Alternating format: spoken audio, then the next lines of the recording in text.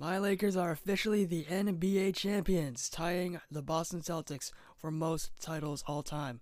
So what's next for them and the Heat, and for the NBA as a whole? The possibilities are boundless after we end a year of players ballin'.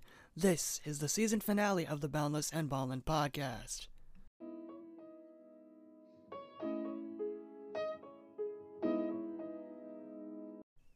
What is good, everyone? It's Jordan Beckley now, and host of the Boundless and Ballin' podcast.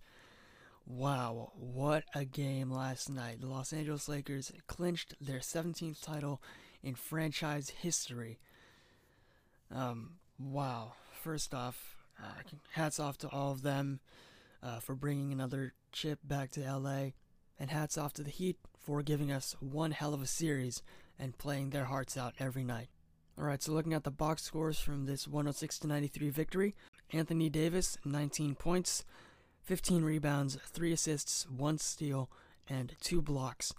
LeBron James winning his 4th Finals MVP in addition to his 4th championship and his 3rd title on 3 different teams, had 28 points, 14 rebounds, 10 assists, became the all-time leader in playoff games played as well. Kentavious Caldwell-Pope had 17 points and 2 rebounds. And off the bench, 2008 Rajon Rondo came back and scored 19 points with 4 rebounds and 4 assists, as well as 3 threes. He went off last night, and that's exactly what we're going to need from him all of next season if we want to go back-to-back, and I'll get more into that later. On Miami's side, Bam Adebayo had 25 points, 5 assists, and 10 rebounds. Jimmy Butler only 12 points, 7 rebounds, and 8 assists on 5 of 10 shooting from the field, and 1 of 2 from 3.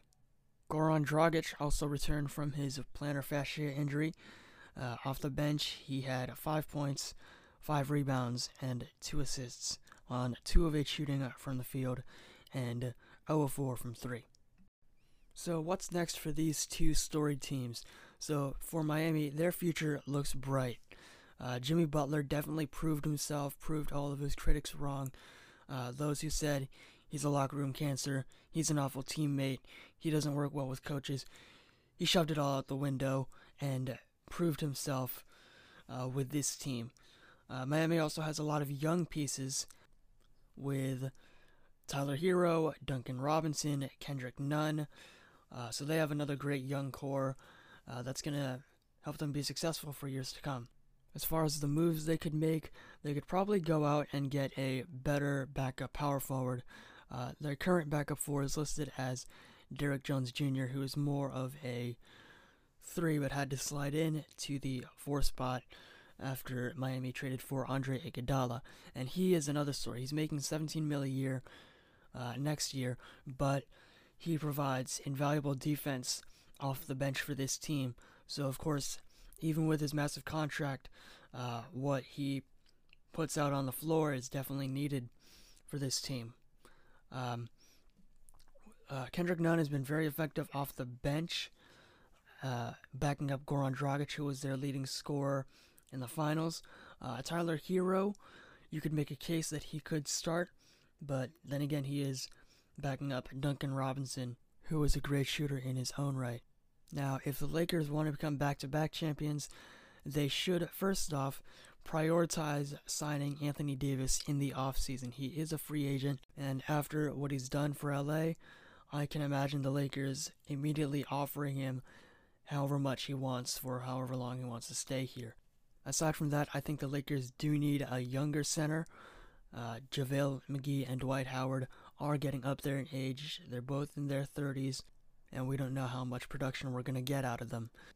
Now, they did sign DeMarcus Cousins last season before he tore his ACL, so if he did make a full recovery, the Lakers should probably sign him to be their starting 5. But if not, or if they're going in a younger direction, they could probably look towards the draft to get that big man. And a few names that come to mind are Jaden McDaniels, Zeke Naji, and Daniel Oturu.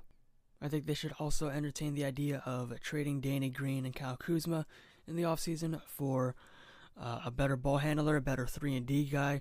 A couple names that come to mind for that would be Dennis Schroeder, Spencer Dinwiddie, or even a guy like Tim Hardaway Jr., just someone who is a proven and consistent scorer and a three-point shooter. They could probably get someone from those two players and maybe packaging the 28th pick in the draft as well.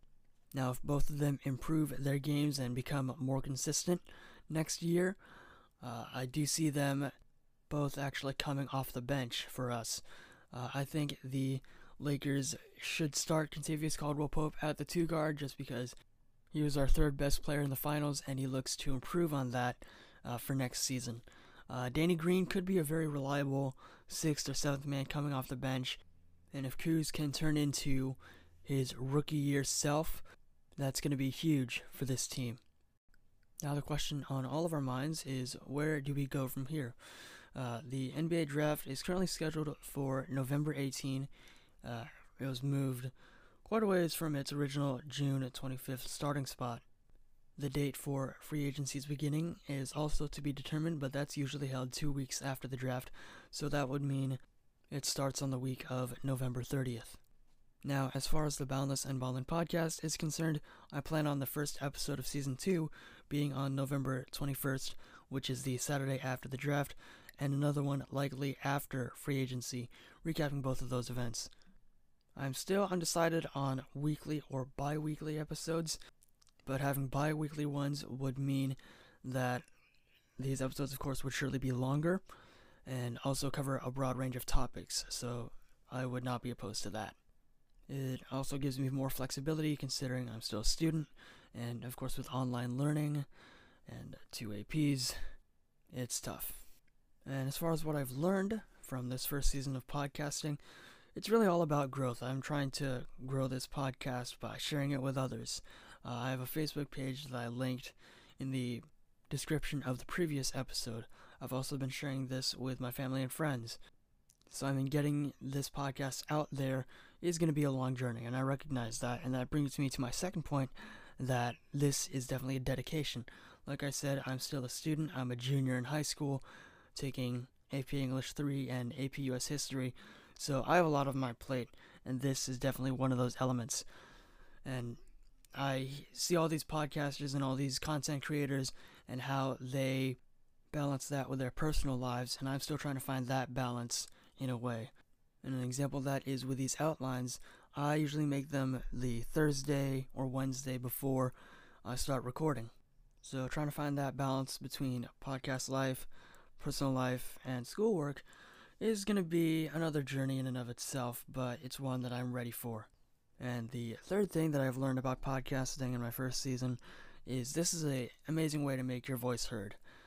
And that just goes without saying. I have the freedom to voice my opinions on NBA topics, which is what I set out to do, and which is what I'm going to continue to be doing.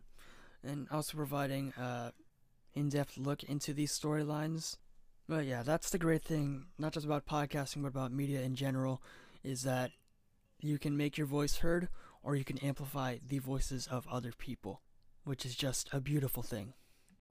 And that's a wrap on the first season of the Boundless and Ballin podcast. It's been a hell of a journey through this first season and these first 11 episodes, and I'm truly excited for what the future holds. This week's inspirational quote comes from Michael Jordan.